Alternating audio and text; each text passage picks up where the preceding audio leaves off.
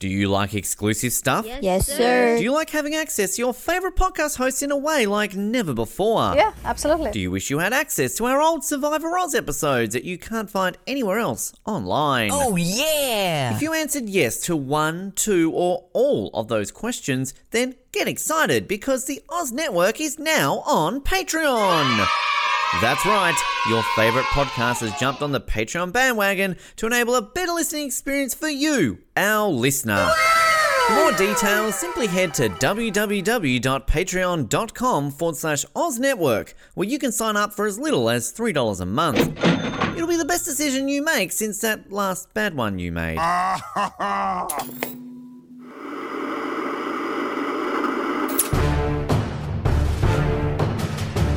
You're listening to the Oz TV podcast, only on the Oz Network. It is the Oz Network coming to you once again for 24, Day 4, Season 4, Episode 19, 444, 1 a.m. to 2 a.m.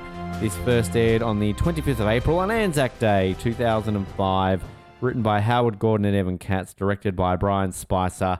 And if you've ever watched 24 and thought to yourself, missing something, I really want to see Chloe kill a terrorist, then you're in luck because this is that episode. My name is Ben, and why'd they ask me to do this? I really hate it.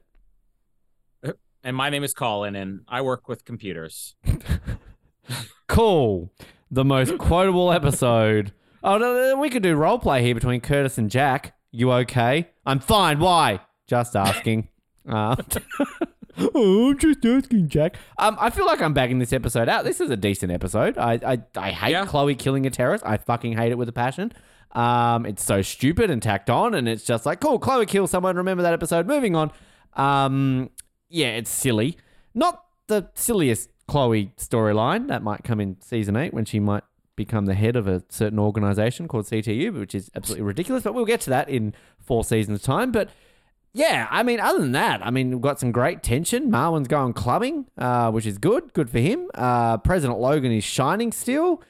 Jack's getting asked how he is by Curtis. Curtis is being Curtis this week and stating the obvious. There's no Michelle Tony drama this week. Bill fills up a couple of women in the office, which is always fun. And Mike's pretty good too. So outside of Chloe killing a terrorist, which maybe we can get over and done with in a moment, it's pretty good. And Mike does stuff too. Is that what you said? I said Mike's pretty sad. Did you not see Bill Mike, filling up women? No, I didn't. It's like back-to-back scenes of him like literally groping women in the office. I'm like, you're not getting away with this in 2023, Bill Buchanan. Cancelled. The worst part of this episode is the final moments, which I think I was glad that we teased it coming into this episode from last week because I knew to be ready for it.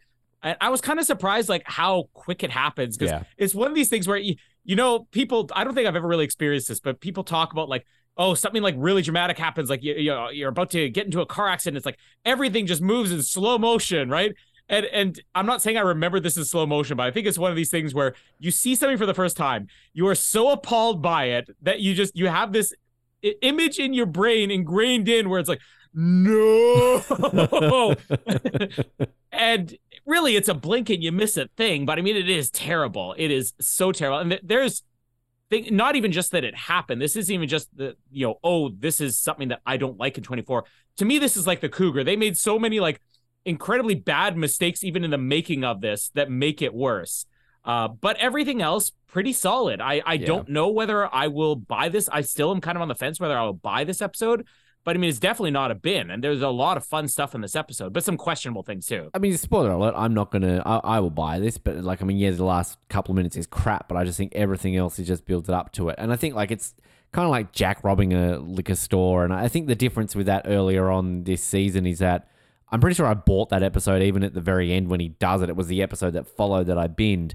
Like, spoiler alert for next week. It's basically, hey, Chloe, how you doing? Oh, I'm fine. I don't feel anything. Okay, let's move on with the plot. Like, it's just, that's kind of just what they do with this. Like, thank God. But like, I swear they just sat around a writer's room, like, around about like episode 12, okay, what are we going to do for the end of the season? Some quirky stuff. Yeah, sure. Terrorist mom or whatever. How about Chloe kills someone? I love it. let's put it, because even in the official guide, Marilyn Radcliffe is kind of like, I saw this and I'm like, what? I don't want to do this. But then she said she had fun with it. But let's literally get that over and done with. So essentially all that leads to is we're in central Iowa. As of course, we've been sitting around for 4 seasons of 24 going, fuck, when are we getting to central Iowa? Hurry up, come on. Or more TV shows should be filmed in central Iowa. We've got our merry gang of terrorists trying to hook up a little device that's going to basically, make this bomb work. One of the guys has got a demanding girlfriend. Where are you? It's like, I'm at the hotel. No, you're not. You're with another woman. Yeah, a woman. I mean, he's in central Iowa. He's definitely not cheating on you, love. Like, I mean, what is he doing there? Like, why is your phone coming up from central Iowa? Are you growing corn? No, not corn. I'm calling the authorities. But like, I mean, I think they make a mistake with this storyline because she's all like, are you connected to what's happening today? Don't be stupid. I know your politics. Shut up. Hangs up. So then she's all like, ugh, dear police, I think my boyfriend's a terrorist. Hand me to the higher authorities. So they go straight to CTU because they're not busy. To which, like, they need to make this so she's just recently dating this guy. They've been dating since grad school. I'm sorry, love. You've been with this guy for like more than a decade, and now all of a sudden you're going to be suspicious if you know he's fucking, like, we've all got opinions. Noah's racist. Like, if he's dating some person in 10 years, and like, you don't like black people? Like, I mean, that's on you. Like, you literally say, I know your politics. Like, what's his politics? Like, Allah Akbar? Like, go Al-Qaeda? Like, I mean, you might be a terrorist. I'm calling the police. Oh. Like, it's just literally, that's where it's a massive mistake in this storyline. Literally say like, oh, we've been dating for like 2 weeks and oh, fuck, he might be a terrorist. Yeah. So anyway, she's all like, oh, he's evil. Chloe's all like, oh, okay. Do you have a computer? Yes. Oh, we'll send someone out. Everyone's busy again. So Chloe's the only one available. So basically, Chloe's gone over to, what's her name? Sharon, I don't know. G'day, Sharon. How you going? Chloe here to type. Yep, thank you. Who's the racist now? Well, I called her Sharon. You just called her Habooba or whatever. So I mean, like, no, now you're the racist. It's not racist. It's ignorant. It's different. I'm ignorant. Noah's Booba. She's my favorite Nabila 24 character. Booba. It's not funny. Oh god, that's making the best of.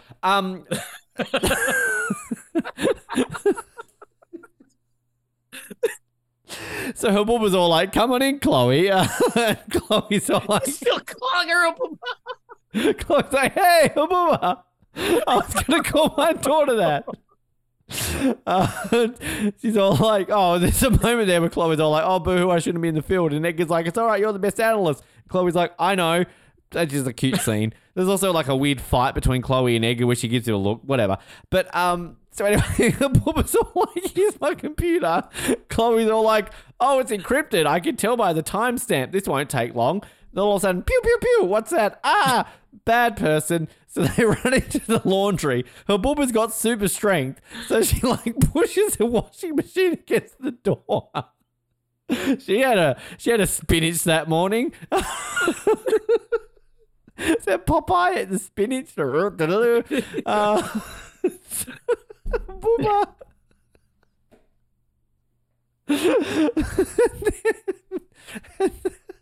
Can we just call this episode a Booba? I'm so sorry to the actress who plays this. This is very much creeping on territory from Worlds Apart episodes. The point is, they get into a gunfight. They hide in a CTU car. It's very no time to die. Bang, bang, bang. And she's all like, I'm getting shot at. This is Chloe, not Habooba. And then, well, she's a bit worried as well. And then basically, Jack's on the phone. What are you doing, Chloe? You're in a CTU van. Get a gun. It takes them like 10 minutes to get a lock combination. This is the same organization that can pull up records in 3 seconds, but a lock combination, oh, that's a tricky one. I mean, they literally connect the guy in the freaking nightclub to Marwan in 2 seconds. That's John Smith. He's connected to Marwan. Whereas this, where's the bloody lock? God, call accounts. They're on break. Oh, I don't know. Call HR. Call the lock command? I don't know. Eventually, Jack's all like, get a gun. And to which, basically, Jack just likes on the phone. He gets off telling people to kill people. He's done it with Kim. Now he's doing it with Chloe. And then we just get this stupid shot of like, at least with Kim, she's in peril. She's in a wardrobe. Like, it's tense. You've got Gary trying to kill her. Like, I mean, as we know, Kim just is a full-on murderer. And even when she killed the terrorist guy last season, again, you could argue self-defense. Okay, Chloe's self-defense here, I get it, but she's full-on with like a freaking AK-47. And which is it's just like, why is she not? Why is this not like she's never? I'm sure she's done, what do you call it? Gun training. It's probably mandatory, but like this should be like Tiffany Case, where she's like, falling backwards at the force of it. I don't know if you've ever fired a gun. I fired guns, and like the whole bit is like it is legitimately like a shock. Like you see it in movies, and you kind of see it when people play it up with the recoil or whatever. But like literally, when you do it, like you do full on like whoa, and like I've never fired it like automatic. I've just fired single shot, and even then, like you feel it like recoil back into. It's dumb. It's stupid. It's just dumb. And I mean, I apologize for Habuba. That was racist, ignorant. Sorry, not racist. Really bad of me. We got a laugh out of it. Both listeners probably won't complain, but I fucking hate this scene. It's so dumb. Yeah, I mean, you covered most of what's wrong with the scene, and it doesn't even have to do with Chloe firing a gun. It's just how random everything is and how quickly it comes up. To me, the biggest issue with this is that, there's so many issues. Let me start at the beginning before I get to the biggest issue. Isn't this something that should just be in the hourlies? Yeah. Like, we've already been introduced multiple times this season to, the hourlies, True. the hourlies. More important intel got shoved into the hourlies, and that was something. It's like, hey, there's something in the latest hourlies that you'll want to, give a read here, Edgar. And then this gets through to Chloe. This essentially is her doing a call center job. CTU O'Brien. Oh, I'm sorry to hear that, ma'am. Well, if you hit Control Alt and Delete, what do you see? I don't understand how Chloe's even getting this call. Like, they have so many people sitting around doing nothing at CTU. Let them take the call. Why do they go straight to her? And like, also, did we not see Edgar how many times this season with the override going like, press Control Shift Z, that will access you? Like, why does she have to go there in person? Like, fucking get Edgar into it. And I'm just looking here at the timestamp. So I don't even know what time this is in the like it's 33 minutes into the episode, but this is where Chloe's having a whinge to Tony, boo-hoo, Edgar's not giving me access to his computer. So at 48 minutes past 1 in the morning, she is still in the office. She is then told, piss off, go, see Habuba. To which she leaves and she arrives at Habuba's house. What is this? Like 6 minutes later. Okay. Now, Jack is literally screaming, damn it, we don't have time. This is 1:58. Mate, you're halfway there. You've got helicopters. You can get to the Mojave Desert in 10 minutes, as we've established before. So why isn't he straight into a helicopter full on with jets and everything like this? Lazy, Jack. Lazy. Yeah, another thing that bothers me here is, I mean, it's fun that they throw this moment in here with Chloe and Edgar, because you love the Chloe and Edgar dynamic. But this thing about Edgar, no, I'm not giving you my desk. And then she goes, Tony, Edgar won't let me use his. Why do you have to use his computer station? And it seems to all be just so you can have this one moment of when Chloe does it. She gives him kind of this like cocky grin, like, I won here. The fact that Chloe's doing this in the first place is an issue. The fact that she has to go there, like you mentioned, is another issue. And then she gets there and it just immediately rushes into, oh, this is the computer. Oh, look, they're using a blowfish algorithm. See, they took a while to come up with that one, didn't they? I just want to know, like, how many of these things are real, or they're just going to, they're using a Habuba algorithm. Oh, he's definitely a terrorist. Let's Google it. Let's Google the blowfish algorithm. See if it's a real thing. But like, I was thinking to myself, even just there's a blowfish algorithm. It's a symmetric key block cipher designed in 1993, included in many cipher suites and encryption products. Oh, classic blowfish. Hootie and the blowfish. Yeah, and only terrorists use the blowfish algorithm, so he's a terrorist. I use the Hootie. The Hootie algorithm, yeah. The Habuba algorithm. there's no way that this lady is like, I think you're a terrorist. And then when she calls, all she says is, yeah, there's something on the computer. But like, we didn't get a person saying, listen, I just talked to this lady and there's something you'll want to hear, Chloe. Like, this is basically, we're patching a call through to you because we can't take it. But like, you think about this. Is this racial profiling by the US government? Because they're just like, yeah, we've got a Middle Eastern woman who's dating a Middle Eastern man who said they found something slightly suspicious on their computer. Send out the cavalry.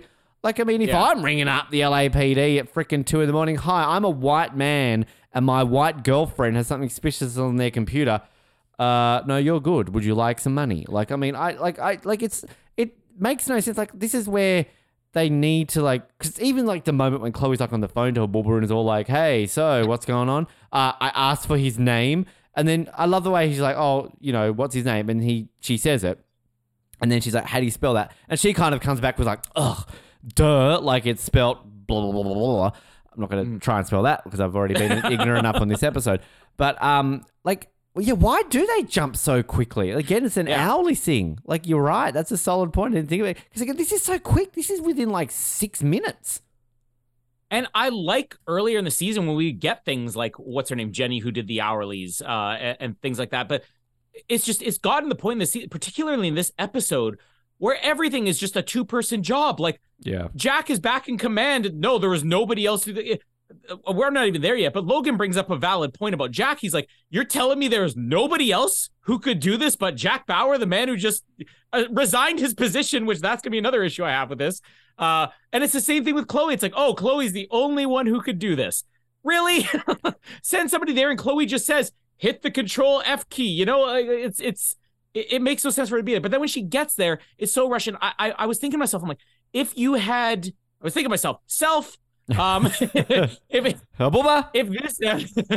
this episode had her showing up at the house like when Jack did with the fake, the not Mandy agent and everything a couple episodes ago, and you're spending a couple of scenes in this house, it really does a lot to make that ridiculous moment with her at the gun and not seem so rushed and so, oh, we got to get her there. We just forgot about time. We've only got 5 minutes left in the episode. If she had spent the day at the house, you know, even half of the episode, but that timeline, how many minutes did you say she's at the house before the gun fires? Before like 3-4 minutes. Yeah, it's instant. Have her the whole episode or something. Yeah, you're right. Like, yeah, and I think Chloe's great. We love Chloe, but they do have a habit with Chloe of just like, hey, this would be a fun situation to put her in just to, you know, and like, this is the thing though, the fans eat it up. Like, I remember watching this with my friend at the time, you know, I've told about how we did a rewatch and like, she'd never seen this show before and she loved Chloe and she fucking went off on this scene. She loved it. I remember her watching this scene. Ugh. But like, I'm pretty sure it's season 5. There's kind of like a random sequence where like Chloe's out in the field and she has to go into a bar to like use the internet. And she's got like a creepy guy who keeps coming up to her. So she tases him and like, you know, knocks him out because he's just being a sleaze. And it's dumb, but it's kind of funny. And it's kind of like, oh, okay, that's a bit silly, but that's funny. Whereas that's Chloe. But this is the ramifications on shows like this where it's like, I get it. TV show's got a TV show. It's got to move on quickly and it's 24. Every hour counts, right? But like right now, again, somebody comes into your house and they try to kill Jamie and your kids. You'd probably let them kill like Casper or something. But after that, you'd be like, no, don't kill the rest of my family. And you had to kill them. You're not just going to be like, 9 o'clock, better go to work. Like, this is going to live with you for a little bit. Like, this is going to be, you know, again, you're not an agent. You're not a field person. Remember talking about this in our very first episode on the 6th day, where Arnold Schwarzenegger within 10 minutes like, I'm okay. I'm going to go kill more people. Whereas, like, literally... I got the taste for blood now. Like, literally, Chloe next week is just going to be like, I don't feel anything, and just moves on. Like, I remember we talked about this in Lost when Charlie killed Ethan or whatever it was, or whatever, and he just kind of just like, I don't feel anything. And, you know, like... live up to it a bit more, but like, it's just, this is where I want us to remember this in like 3 weeks time when Chloe's literally back on her computer. Like, you just killed someone 3 hours ago. Like, I get it, all they're bad. Like, we're not meant to feel bad for them, but I'm sorry, freaking Hitler could come back to life, walk in my house and it's like, hello, I'm Hitler, I'm here to kill more people. And I shoot him in the head. I'm just gonna be like, well, that was Hitler, I feel fine. Like, I'm still gonna be like, fuck, I killed someone. Yeah, first, completely off the episode, but love the fact that you think that Casper is the one that, oh, maybe I'll... I don't know. Who do you want to die first? Well, I don't want anybody to die, but Casper is our defense. I mean, he's the one that Casper, bad man, get him. Yeah. It's so funny how many times people have like even just joking around, threatening me, and I'll always be like, "You'll never get through Casper." Guard child on duty. You've got that sign on the thing. You know, seriously, your kid does. Casper does scare me. You can scare anybody. But yeah, I mean, this is you mentioned about the Kim thing. Well, we had that before, and the biggest difference I noticed between this and the Kim thing is that the Kim thing, they let it build, and I hate to be giving credit to Kim in jeopardy again and again and again. Even the one with her in the server room and everything and getting taped up to the chair last season. Like, you have the patience to pay it off. And I get why you want to do this. You have to have somebody in jeopardy because we don't have Kim anymore and we're not following civilians like Beiruz is out of the show now. You need to have somebody that the audience is going to feel a little bit more of a threat. You know, oh, this person, they're innocent. We don't want them to die. It's different with Jack, but Jack will find a way to get out of this. But if you're going to do that, why do you spend 30 seconds building the tension? Like, it defeats the purpose of, we want to have the audience feel that somebody who's not normally in jeopardy is in jeopardy if it's just wasted in a couple of seconds. And the Kim things, they at least let it build, and those scenes are more tense. Here we got a guy ramming their car, but the first thing they do is he fires a gun. They're like, don't worry, it's bulletproof. I mean, I'm pretty sure that vehicle would be dead now if the vehicle wasn't ram-proof too. Like, they could sit in there. This is No Time to Die, where they're firing the gun and he's not even blinking. There is no reason that they should even feel threatened here. And there's so many other problems with this. And again, it doesn't even have to do with the fact that Chloe picks up a gun and kills a man. This guy, gunfire going off everywhere. Rich neighborhood. Somebody has called the cops already, and the cops are going to be there quick because this is a rich white neighborhood, okay? So, well, except for her bubba. So Bubba's just that her bubba woman's in trouble. Like, everyone go back to sleep. But then we get like, okay, you know, my neighborhood. I mean, I'm not in a rich neighborhood, but I mean, there was one white time neighborhood. I'm in a white neighborhood, but I remember when we moved here, and we're like literally, technically, we're on the outskirts of the city. I mean, we are officially within the city's jurisdiction, but like outside what most people consider the city.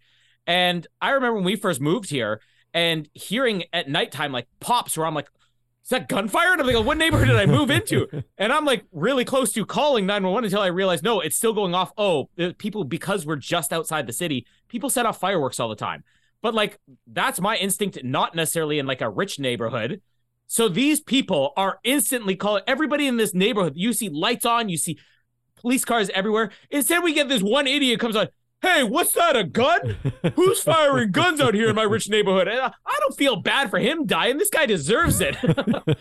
Yeah, die, white man, die.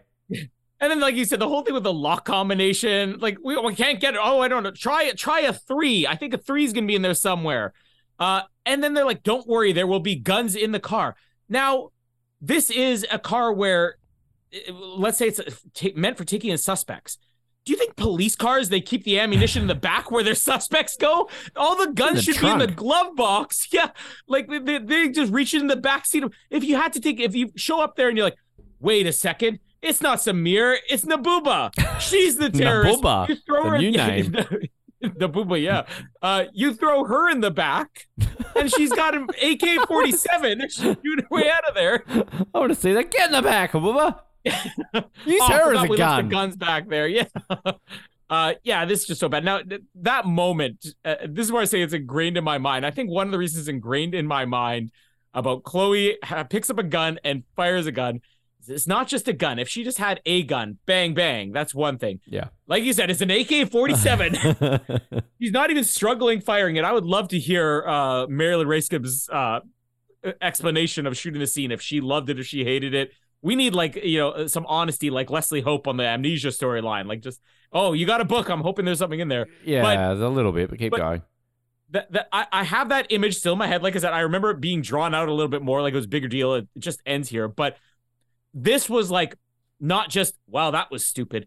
I remember watching this the first time and literally bursting out laughing, like uncontrollably laughing, like, ah! Like, because it was the stupidest thing I had ever seen on 24 at this point. And I saw a cougar and I saw a baby, but this might have taken the cake in season 4 as being the ultimate laugh out loud moment. I want smart people out there to edit her firing this gun while killing the baby on a cougar.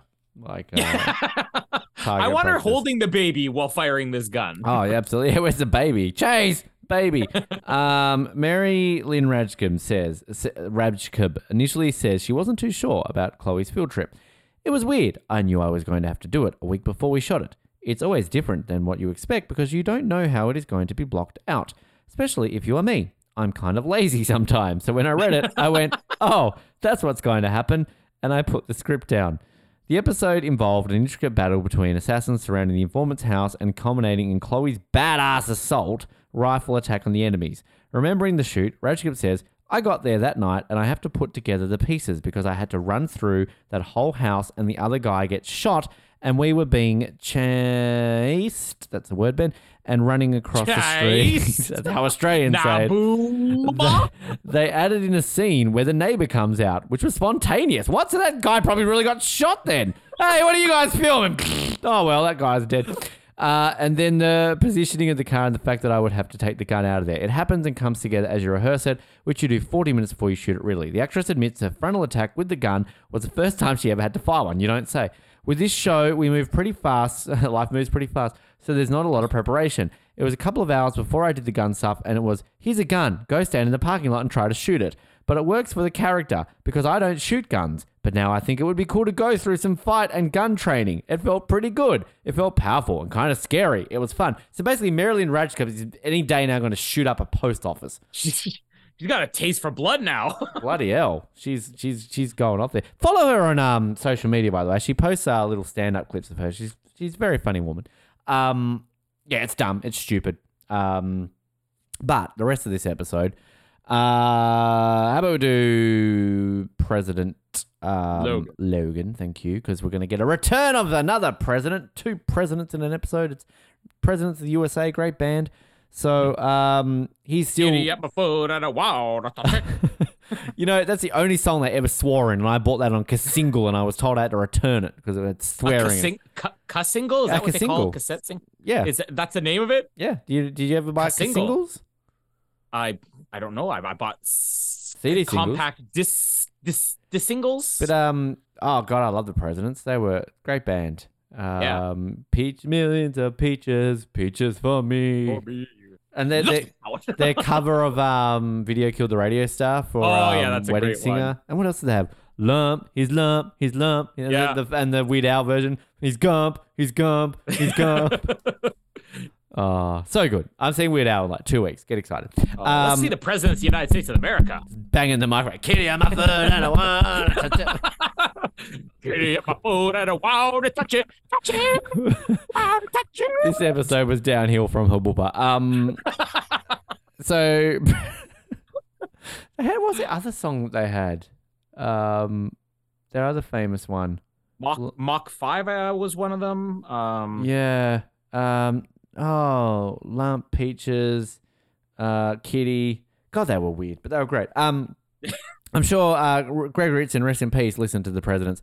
But try Googling President of the United States. Joe Biden. No, that's not what I'm looking for. Not the that real old. presidency.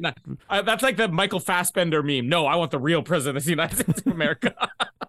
Wow. So anyway, he's all like, Mike's all like, so you made that decision yet? No, I'm waiting for the Attorney General. Oh, I think you should make a decision. No, I'm good.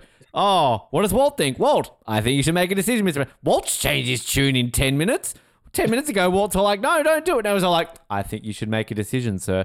But like, this is what's so good about Logan, because he's inept. And like, this is what like I imagine like somebody thrust into this position would be like. Again, we've talked about this. I'm sure Kamala Harris, if tomorrow Biden dies, let's be honest, he's old. But like, she's not just going to be like, I'm a president. She's going to be like, well, fuck, this is hard. Like, I mean, she's more inept than the last president, but you know, that's a whole other kettle of fish. But I don't know, like, I kind of like this, and I get it. Like, president's meant to be like, you know, confident, blah, blah, blah, blah. But sure, Joe Biden sometimes like lays in bed and goes, Jill, I don't know what I'm doing. Give me my sunglasses. Yeah. How do you impersonate Joe Biden? Like, hey, I'm Joe Biden. Like, I don't know. I'm an old man. Oh, my back. Ah, get me. I could be dead at any minute. I got Joe Biden on the line. Hello, Joe. Why do people keep singing lump to me? I don't get the joke. I'm Joe. I'm Joe. I'm Joe. I did my back.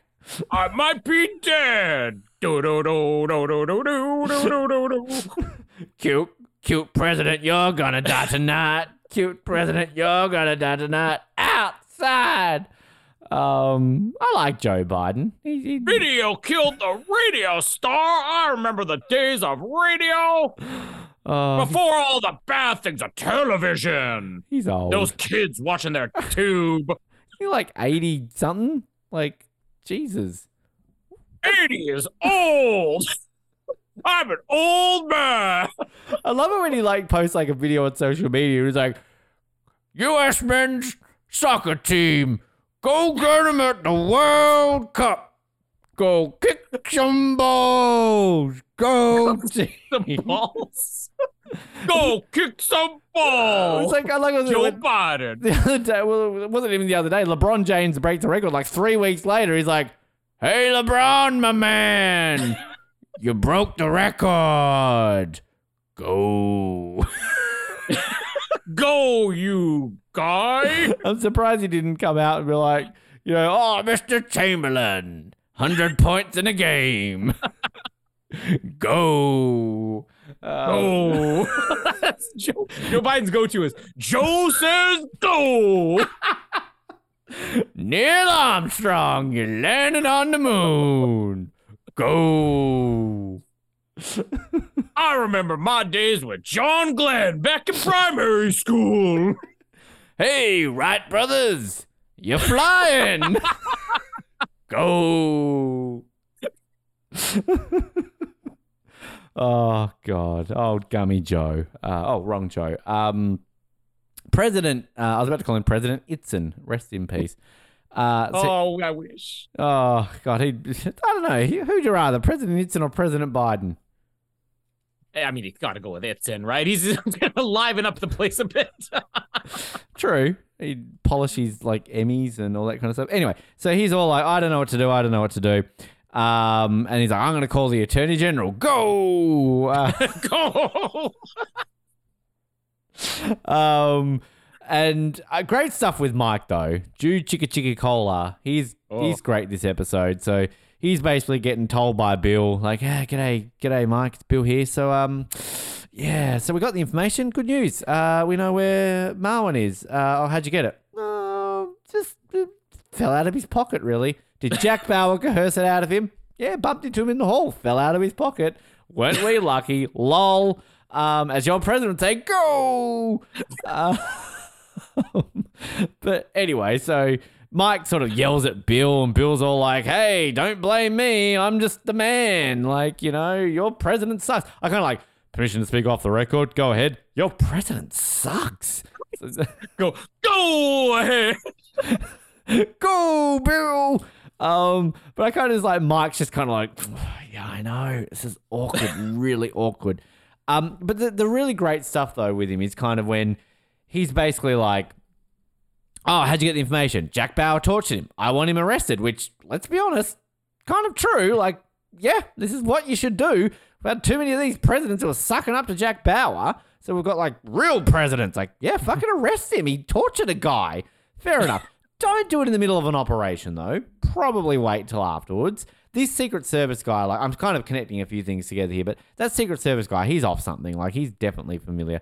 So Jack's getting arrested, and basically it costs them. Marwan gets away, which we'll kind of come back to in a minute.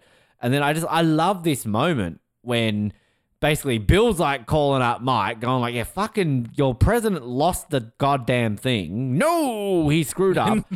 And then when Mike tells Logan, he's basically like, yeah, well, kind of on you, buddy boy. And Logan's like, no.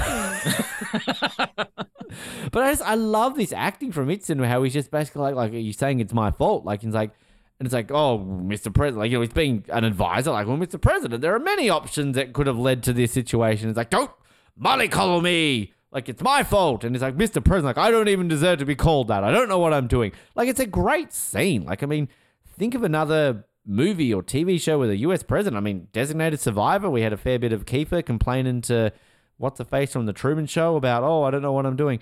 But, like, Kiefer pulls that off, and you're like, oh yeah, Kiefer, give us a lick. I got questioned today in my office because Kiefer came up on the TV screen for his crypto thing. And everyone's like, oh, Jack Bauer. Like, why would I fucking buy? Fuck you. Leave him alone. Anyway, so he's doubting himself as president, and then Mike's all like, well, I know a man who could help you out. And there's only one man who can help you. And that, of course, is Wayne Palmer. There he is. Sorry, wrong Palmer. So, of course, old Gummy Joe, wrong one. Old Huggy Bear David's up. Of course he is. He's concerned. Remember, this is 4 in in Washington time, of course. And he's all like, yes, I'm President Palmer. Yeehaw. Ride 'em, cowboy. Woo.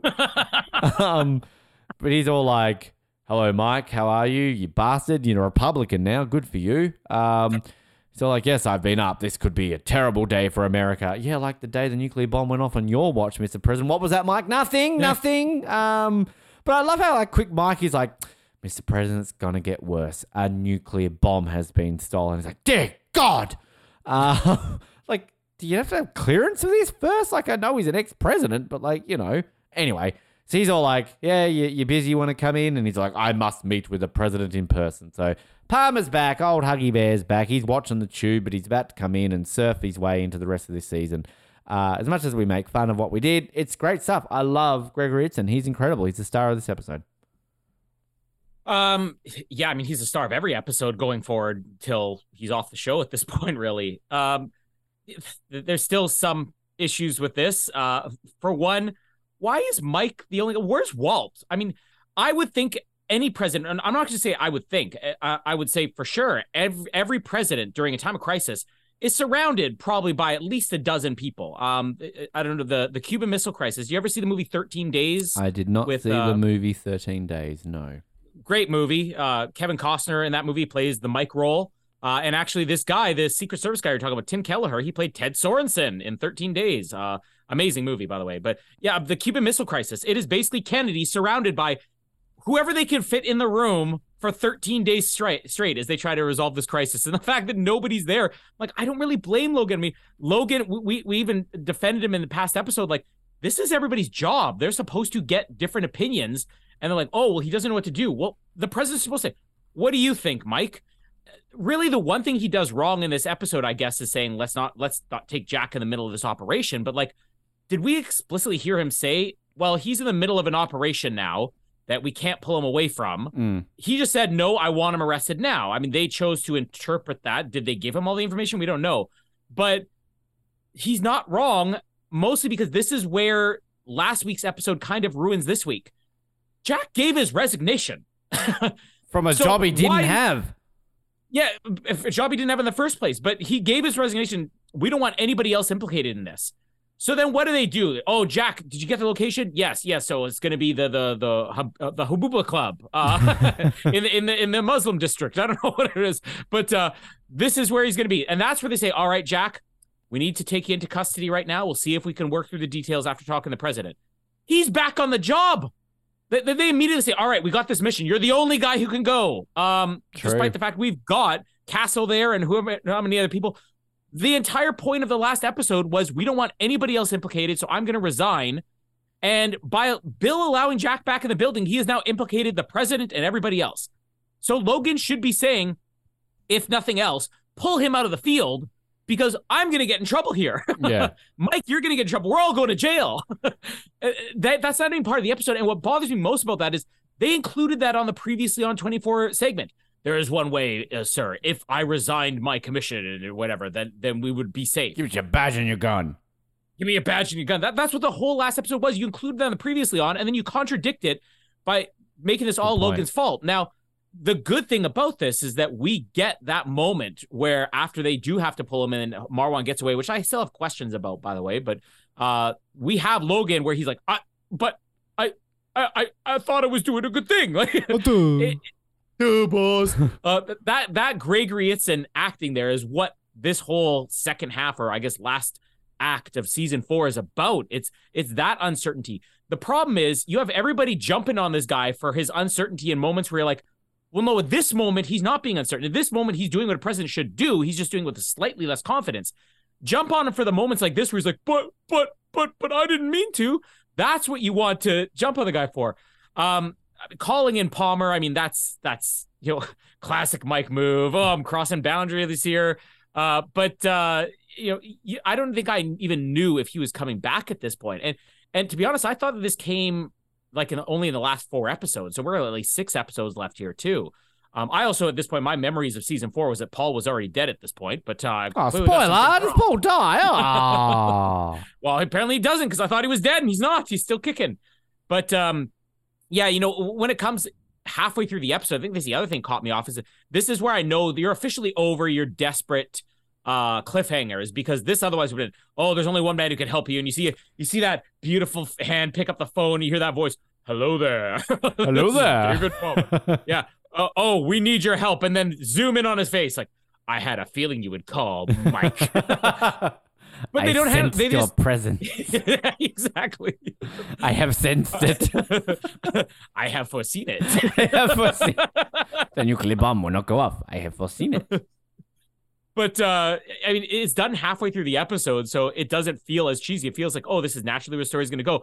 But I do have to question, do you call Palmer at this moment, or do you at least wait for those other dozen people who should be in this room? Yeah, where's the cabinet? Consulting him first. Where's the Secretary of Defense? Where's and what? Like, honestly, like I get it. It's Palmer, but I'm sorry, Joe Biden's not calling George W. Bush in a crisis. Trump. Well, I went to the other one because no one's calling Trump. No, but this is where it's another issue, is because when Mike's on the phone with Palmer, he's like, "What was the last briefing you received?" "Oh, about 3 hours ago." "Oh, well, then I'll have to catch you up." Okay, this is the former president from an opposing party. Yeah. Years later. Yeah. Are we comfortable with the fact that right now, whatever crisis is going on, if there's a nuclear bomb and Joe Biden's like, go get that nuke, go, Georgie. That 3 hours later, Donald Trump is going, looks like Joe Biden said go again. I know how to deal with this nuke. We should fire him right now. This is not the way it works. The president is receiving briefing. This should just be, listen, he needs a little bit of counsel. We can't give you all the details of what's going on, but would you come in? And then when he's in, maybe have Logan make the decision or somebody else make the decision. Yes, you have to be brought up to speed here. How does he know what's going on? Why is he still receiving briefings? Like, why is he still dressed in his dress clothes at 4 a.m, too? It's he's always dressed nicely. It's David Palmer. Come on. I mean, yeah, some of it doesn't make sense, but I do like some of the Palmer Logan stuff we will get, and I think, what ties into the twist next year, which again we'll get to, but it's kind of interesting watching this kind of level of stuff that's going to happen based on what's going to happen in literally 6 episodes time, really, for us, actually, the premiere of season 5. But I think I knew he was coming back. It's kind of obviously this season's a little bit, when you're watching it all back to back, the return of Michelle, the return of Tony, the return of Palmer, it's not quite the same, but I do remember being excited every time I saw them return when I was watching, because, in hindsight, they're not gone for that long. I think I get more excited for the return of Kim next season, which, she's literally gone for an entire season, and who ever thinks we're going to get excited for the return of Kim? But I always weirdly get excited for the return of Kim. I don't know why. It's Kim, but he's like, oh my God, Kim's back. Because they learned from their mistake after season 2, and every time you bring Kim back from this point on, they're doing something different with her, and that's where you get excited. Well, remember that at the end of season 7, because Kim gets in danger again. So no, they don't really do anything. The position of what her character is when her story starts, though, is what I'm talking about. Season it's not 5 and season 8, Kim are good. You have issues with season 7. I'm excited to get there. Seriously, when we get to season 7, if you defend season 7, I may kill a donkey. I don't know. Too donkey. Soon after the Banshees of Inisherin. No, not donkey. Oh, poor donkey. That's sad. Don't eat fingers, donkey. That's a sentence I never thought I'd be saying on the show. Props to Brendan Fraser, because we haven't said that yet in this episode, and it's law. You have to, otherwise a donkey eats a finger. Or do we have to say donkey? Go donkey. Oh. I guess really, everything else is just Jack and Marwan, and he's going to find the bomb. I mean, CTU stuff is... So the Bill stuff where he gets a bit touchy-feely. So this woman at the beginning who's all like, here's the report. Bill like literally strokes her on the arm as she walks off. And then 2 seconds later, Audrey's all like, why did you let Jack torture someone? And then then Bill touches Audrey on the arm, and Audrey's like, no, don't touch me. No. So like Bill, got a lawsuit on his hands here. Audrey's, I mean, God, like Kim Raver, like again, everyone phoned it in last week, but Kim Raver's on fire again all of a sudden. She's like on the fucking warpath, like, Jack, fuck you. And it's like, I love Jack sort of getting all dismissive of Audrey, like, bitch, please, I had to do it, fuck off. And then Audrey's like, grr, Bill. And then Bill's like, oh, my hands were tied. And she's like, I work for the Department of Defense. And it's like, yes, you do, Curtis. I didn't write it down, but there was like a real obvious Curtis line. I think it was like when they escaped, it's like, he escaped through a hole. I was like, yes, it's right in front of you, Curtis. We can fucking see it. I believe that's a hole in the wall. I believe he is a terrorist. But it's a Jack's basically like, oh, the guy, what's his face last week, he tortured guy, he's there for 2 seconds, so good for him. Lawsuit's coming to CTU. They're all ready to go clubbing. Jack and the gang are going out night clubbing in LA. I kind of like the setting it in a nightclub though. I just kind of randomly like that. So Marwan's there and he's all like, I'm going to film a video. Like, would you like to cover your face? No, I want to be famous. I want Matt Lauer, we could say that in 2005, to talk about me on the Today Show. I want Oprah to talk about me. I am Habib Marwan. Yeah. He's a partner. Yeah. Army. Army. Let's get us the football. Army hearties. Show the pirates up on the chest of battle and get this scurvy. We go nuke up a city of America. Shiver me nukes. Shiver me nukes.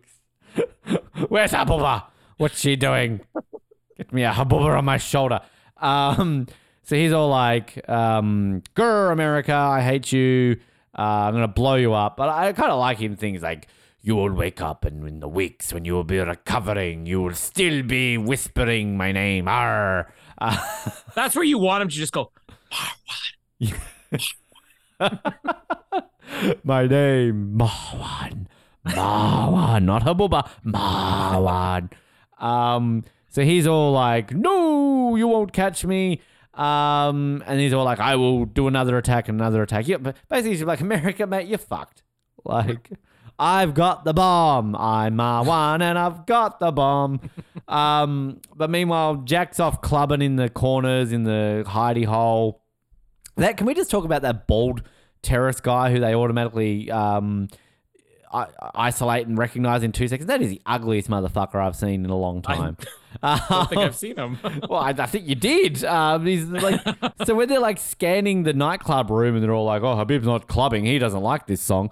Like basically they scan and one of the sentry guards, the bald guy, in Men in Black, there's, which bald guy is it? I think it's the bald guy in the first one when he's like meets the little guy in the restaurant with the cat, and he's Lurch, really ugly bald guy. Yeah, he looks like him. And no disrespect to this guy, I'm sure he's got a wife and kids, and I don't. So. No disrespect to bald or ugly people. Well, but this guy's. I'm an ugly, but ugly can talk about ugly, all right? Like like ugly people are allowed to bag at ugly, but it's like like black people can be racist to black people, white people can racist to white people, and they fat people. Those are the rules. Well, like generally you can get away with it, right? Like I can't.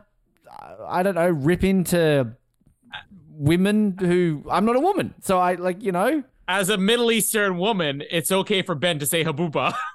I was wrong on Habuba. Okay. On so many levels. I shouldn't have said Habuba. And any appropriate podcast would edit that out. And in the future, when I'm instead, Ben said, this is making the best of. When I, in the future, am cancelled, this is a clip they can play at my trial. All right? I want people to share this on Twitter. Ben fucked up on Habuba. It was too far. All right? I've talked about putting things in my butt. I've talked about the joke about me touching children. all those kind of things that have not gotten me cancelled, but Habubba was a bridge too far. That's it. I apologize for Habubba. Okay? But you know what? You don't have to, because Noah's going to take the blame on this one. That's how it works. For once. It was all Noah. For once. Marwan's recording a video. It's a sex tape. It's in green screen. Look that up, Colin. Look up what a sex tape is. But yeah, Jack's coming in. The ugly bald guy calls up and is all like, oh my God, the cops are here. Boss, run. Because this is where the Secret Service are fucked up and they've left a guy in there. Not very Secret Service, are they? If they've got a guy in plain sight. Ooh, Secret Service. Why are they called the Secret Service? They're not that secret. Stop touching your ear. We just need that. Carter. So it's a pretty weak chase. Like, I love the tension of this scene. Don't get me wrong. I love Jack kind of on the hunt and kind of like very Mission Impossible with like, little spy cameras. Spy like cam. It's great. Like I love that. But like, it's a bit of an anticlimax when like, it's not even like a real chase because Marwan's just kind of like, there's someone in the vent. Let's go to that hole in the wall. So I'm in the hole. To which then all of a sudden Curtis is like, there's a hole in the wall. Jack's like, thank you, Curtis. And then he walks in, bomb, bang. And then he drops a couple of dammits here. We're up to 12 for the season, by the way. And straight away, they're like, oh, Marwan got away. Like, they don't even try. Like, fucking hell. So Jack's getting arrested. Marwan's buggered off. And then Jack basically goes back to the office and yells at Chloe for the rest of the episode. That's Jack. That's the episode, really. Like, it's funny because this is both my favorite part of the episode and some of the most questionable stuff in the episode at the same time. I want you to answer me this question if you caught something I didn't, but COVID. Again, it's that time of the week. I got COVID. So how is Marwan getting away Logan's fault here? Because from what I saw, Marwan saw Jack's spy cam and said, they're on to us. Let's go. Yeah, but it's the cops. So he's bald, ugly guy has rang him up. How you going, Marwan? What's going on? By the way, there's a cop outside. So that's when all of a sudden Marwan's like, they're here, let's go. And so they're trying to like work out where they are. And then he looks up and he's seen the camera. And then he's gone, oh, they're above us, quick, scatter. Like, so yeah, it's still pretty weak. But without the cop being seen, he would have just kept going. Yeah, or maybe. I mean, he may have eventually been like, what's that flashing red light coming from the wall there, the vent?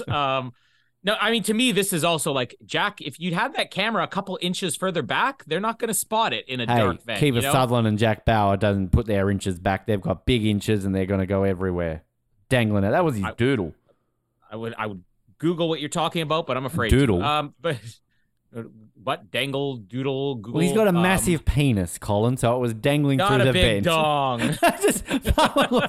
There's a giant penis hanging out of shit. I know that penis anywhere. I met Kiefer that Sutherland. penis earlier. You never forget a penis like that. I don't know if you had anything to add, or that was your. I do. Yeah, no. I mean, it's a lot of a stretch. I think this should have been a little bit more obvious. Like the Secret Service show up and they've got Flowers by Irene or something like that on the side of their van or something. Irene's here. Yeah, it's just a bit of a stretch. I mean, but again, this is where Gregory Itzin is such a great actor, is that he pulls off this, and you believe that this is his fault, even though it's actually not really his fault. It is Jack's fault because, again, he resigned his commission in the last episode to protect everybody, and now he's back on the job. And I don't understand why they couldn't pull somebody out. Like, but we're in the middle of a mission right now. So he says, all right, Castle, come to this door. Why is this a problem? Like, I don't understand why Jack can't be like, all right, you have a point. Somebody come in and relieve me, and then I'll be on my way. Jack's just fighting this too hard, considering he's the one who came up with the plan last week. I can't be tied to anybody else. That just it really ruined. And it's funny because I think that you even mentioned at the end of the last episode about Jack resigning. It's like, oh, it's all kind of for nothing. This is the definition of it's for nothing. You've forgotten about it. He's resigning for nothing. He doesn't have a job anyway. Like, I mean, you know. Yeah, exactly. I would right now on the Oz Network, I'd like to formally retire from my position as the president of the United States. I'm just resigning. I just don't. I'm not. You're gonna go. I'm gonna go. Yeah, and also resigning from my position as the president of Burkina Faso. It's been a tough ride. but now is the time for somebody else to take control. Yeah, and that man's name is Noah Gross. Good luck, people. Habooba! No, stop Habooba! No Habooba. Cancel Habooba. I also love the whole idea about the club, but like it really raises a bit of a plot hole here that this is where he's making his big announcement to the world. We're going to shoot this video. We're going to claim, credit for all of these attacks today. We're going to give our ultimatum.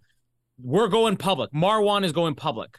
So 2 problems with this. One, he is underneath this club, which we know the technology that exists in real life. We especially know the technology exists in CTU.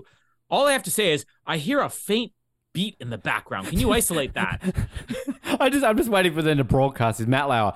We've got some breaking news. We have a terrorist tape here from Mum. Let's go to it. You go like America, Allah Akbar, and then you hear like Sandstorm by Darude in the background go like. Is that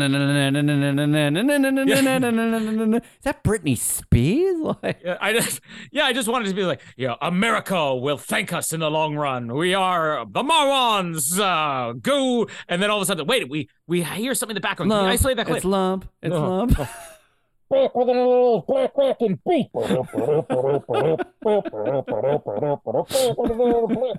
it down, guys. I'm trying to do a video here. But like that's a dead giveaway. And okay, maybe, hey, we have our secret exit here, our hole in the wall that we can get out of. But like you just entered probably the only place in Los Angeles right now that how many terrorist attacks have happened? I'm pretty sure that like the city would be closed down at this point for safety. Listen, we've had the Secretary of Defense kidnapped. We've had Air Force One go down. This is the point where they're like, we're asking people to go home. Yeah. It happened during 9/11. It happened during much smaller things than this. Oh, LA. Nothing stops LA, people. Come on. But like, he just walked through the most crowded nightclub in the city, and they're about to release this video. The Rock. That's when they air this on the news, and everybody's like, I literally just saw this guy walk through there. They got his location. Yeah.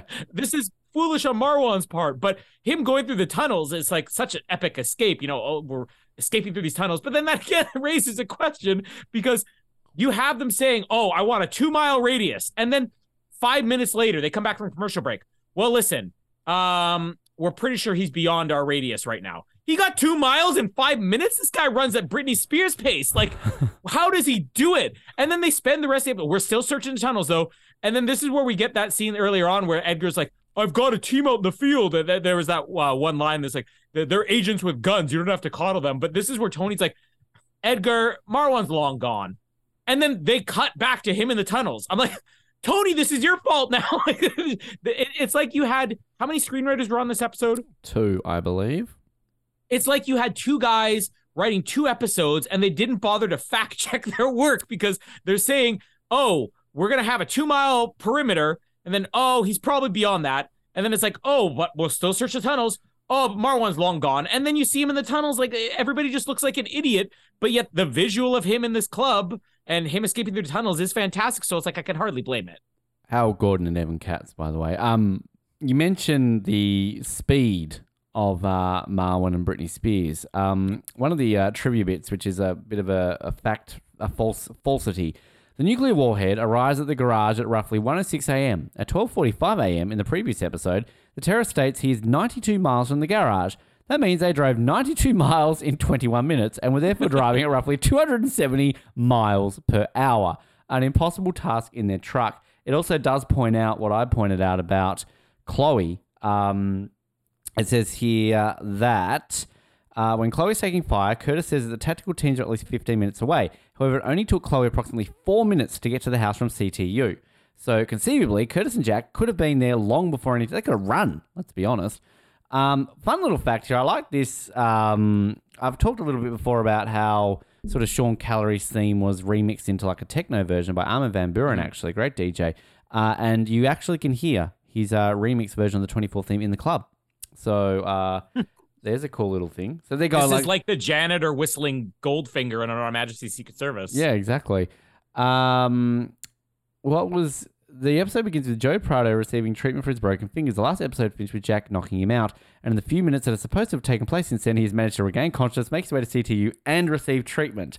Well, again, we know how quickly the medical, teams work in this show. Well, but like, I don't know if that's a plot hole because Jack basically does this and immediately goes back in the building. It's like, all right, I've got the location. Prado's out there in his car. He's got broken fingers. Like, yeah, but I mean, him regaining consciousness maybe, but like it's not a stretch that he's back in the building. I think it is because I mean, generally the episodes start like through the parking lot. How big is the parking lot? But within 3 minutes, they've extracted him from the car, put him in bed, put bandages on his finger, and made him. He's sitting up going, "Oh well, that was a tough morning." Like, I mean, 3 minutes.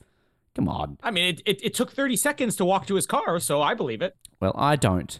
And maybe he's not. Do we see him knocked out in the previous episode too? Yeah. I'm really in a fighting mood right now. Jesus Christ. Yeah, so this episode, I don't nothing else in the book, by the way. I think it just says that Marilyn Radke went to work for Kelsey Grammer and came back. Which we missed out there. I'm buying this episode. Like, it's just, I think, you know, maybe talking about this has talked down a little bit, and yeah, the ending sucks, but like, the tension around Marwan and the club is great. Gregory Itzin, great. Props to James Morrison too. I think he's really good in this episode. I don't really make sense. And the return of Palmer, I feel we've undersold that. Yeah. Like, it's cool. And I'm just reading there in the trivia, it was hyped up in the media. So yeah, I do sort of think it was sort of talked about. But like, that is a cool moment. Like, again, you know, he's only been missing for like, 19 episodes, but still, it's like, that's 19 weeks, kids, when we had to watch these weekly. So yeah, I'm buying it. It's a buy for me. I'm not going to go for a buy. It's going to be a very high rent for me. I think that the problems with this episode should make it a bin. Like, there are a lot of issues with the episode, which so much of it does come down to the previous episode not doing this any favors with how it's set up. And I don't know. I'm pretty sure, did I buy the last episode? No, you rented. I binned it. You rented it. I rented it. Okay, yeah. Yeah, I mean, so to me, this is a rent as well. This is a pretty solid rent, though. I think that what you said about Gregory Itzin, I mean, that's where a good actor can save it. That's where all the actors can save this episode. And yeah, as illogical as it is, all the spy stuff in the club is fantastic. That's what this episode's all about. In the club. 50 Cent. Dun, yeah. Dun, dun. Colin's trying to know what a 50 Cent song is. You'd know that song. I'm still doing black rockin' beats. I got my kids do that. There's a couple of songs where I'm like, this is repetitive. They may catch on. One is Wild Wild West. Casper will go, Wild Wild West, Wild Wild West. And then the Block Rockin' Beats, the other one, they'll go, Block Rockin' Beats. Good old Chemical Brothers. Rockin' Beats is what they call it. Do you like the Chemical Brothers? I love the Chemical Brothers. Who doesn't? I just did allergic to chemicals. I don't know. I just did a hypothermic half marathon a couple of days ago, and one of the songs I put on my playlist was a Chemical Brothers song, "Go." Do you know that one? Oh yeah. Go.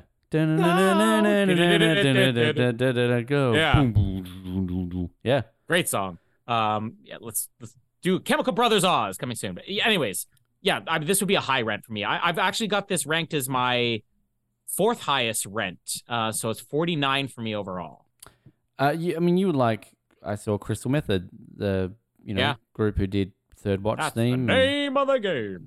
He was good. I was only one of them at the time, but yeah. Anyway, I've got this ranked 51st, which is my. So you bought it and you've got it second lowest. What's my second lowest buy? So there you go. It means I've got more buys than you. It wouldn't it? Yeah. And I like giving my overall where it comes out of the 216 episodes. So just, I don't know if it's a spoiler or not, but I have this basically on the halfway, exactly on halfway. So the halfway mark is 109th. I have this at 108th. So basically out of 216 episodes, this is the halfway episode of 24. So there you go. It is perfectly in the middle. Well, next season, by the way, we will reach the halfway point of our recaps. So, yeah, get excited.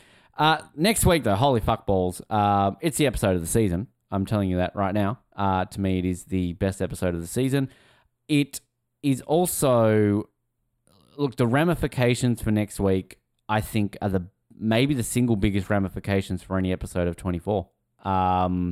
Even Terry dying, I think kind of what this leads to, I mean, this is our China episode. This is our introduction to China. Just reading that. Francois Chow, the Oz Network's Francois Chow next week on it. basically, with next week and the China storyline, it will set up a storyline that will pretty much continue right through to season 9. And there's always implications around China and Jack. And it all is because of what happens next week.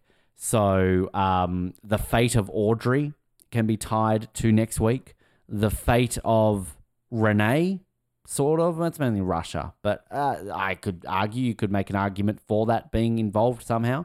There's lots to take on board from what happens next week.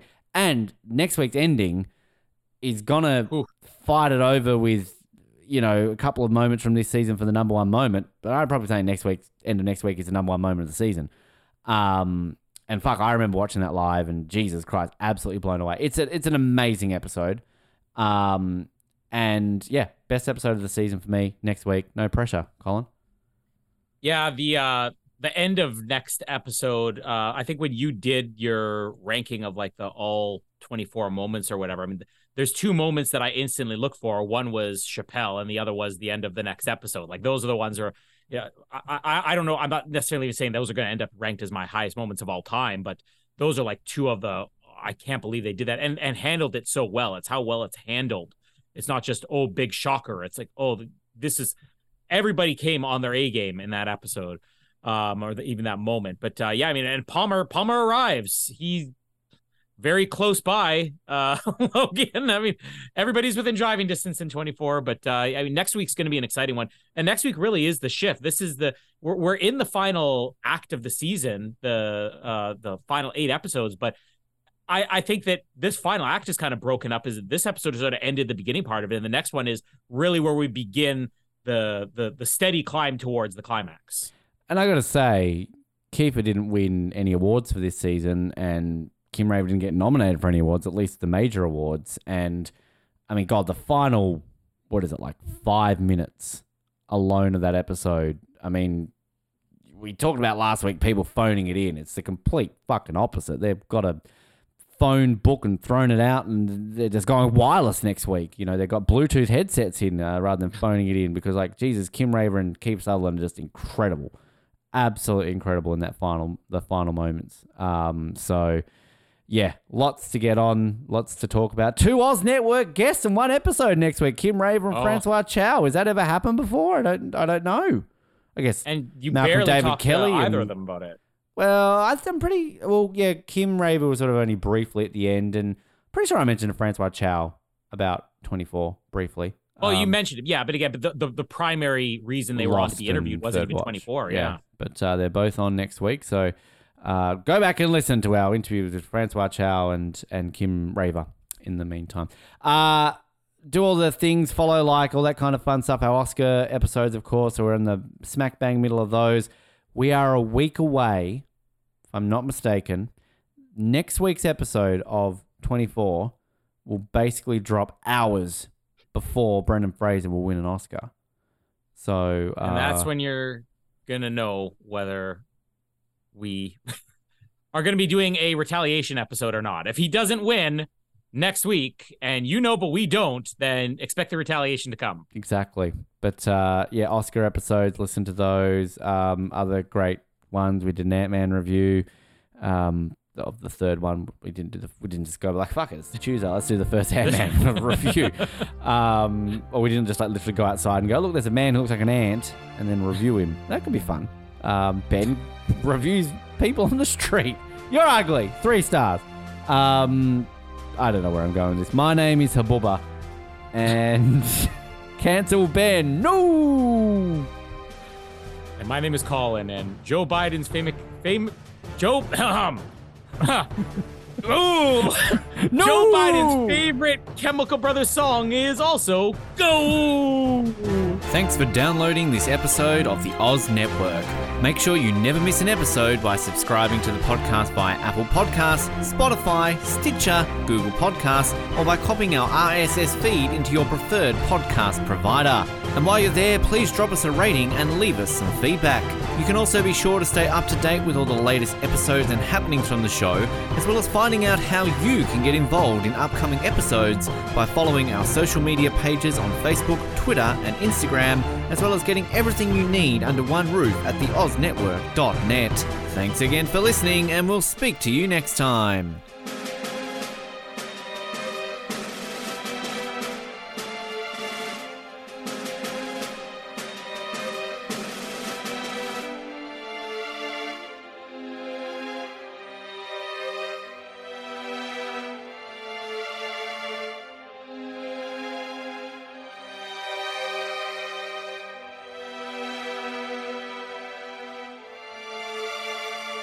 Do you like exclusive stuff? Yes, sir. Do you like having access to your favourite podcast hosts in a way like never before? Yeah, absolutely. Do you wish you had access to our old Survivor Oz episodes that you can't find anywhere else online? Oh, yeah! If you answered yes to one, two, or all of those questions, then get excited because the Oz Network is now on Patreon.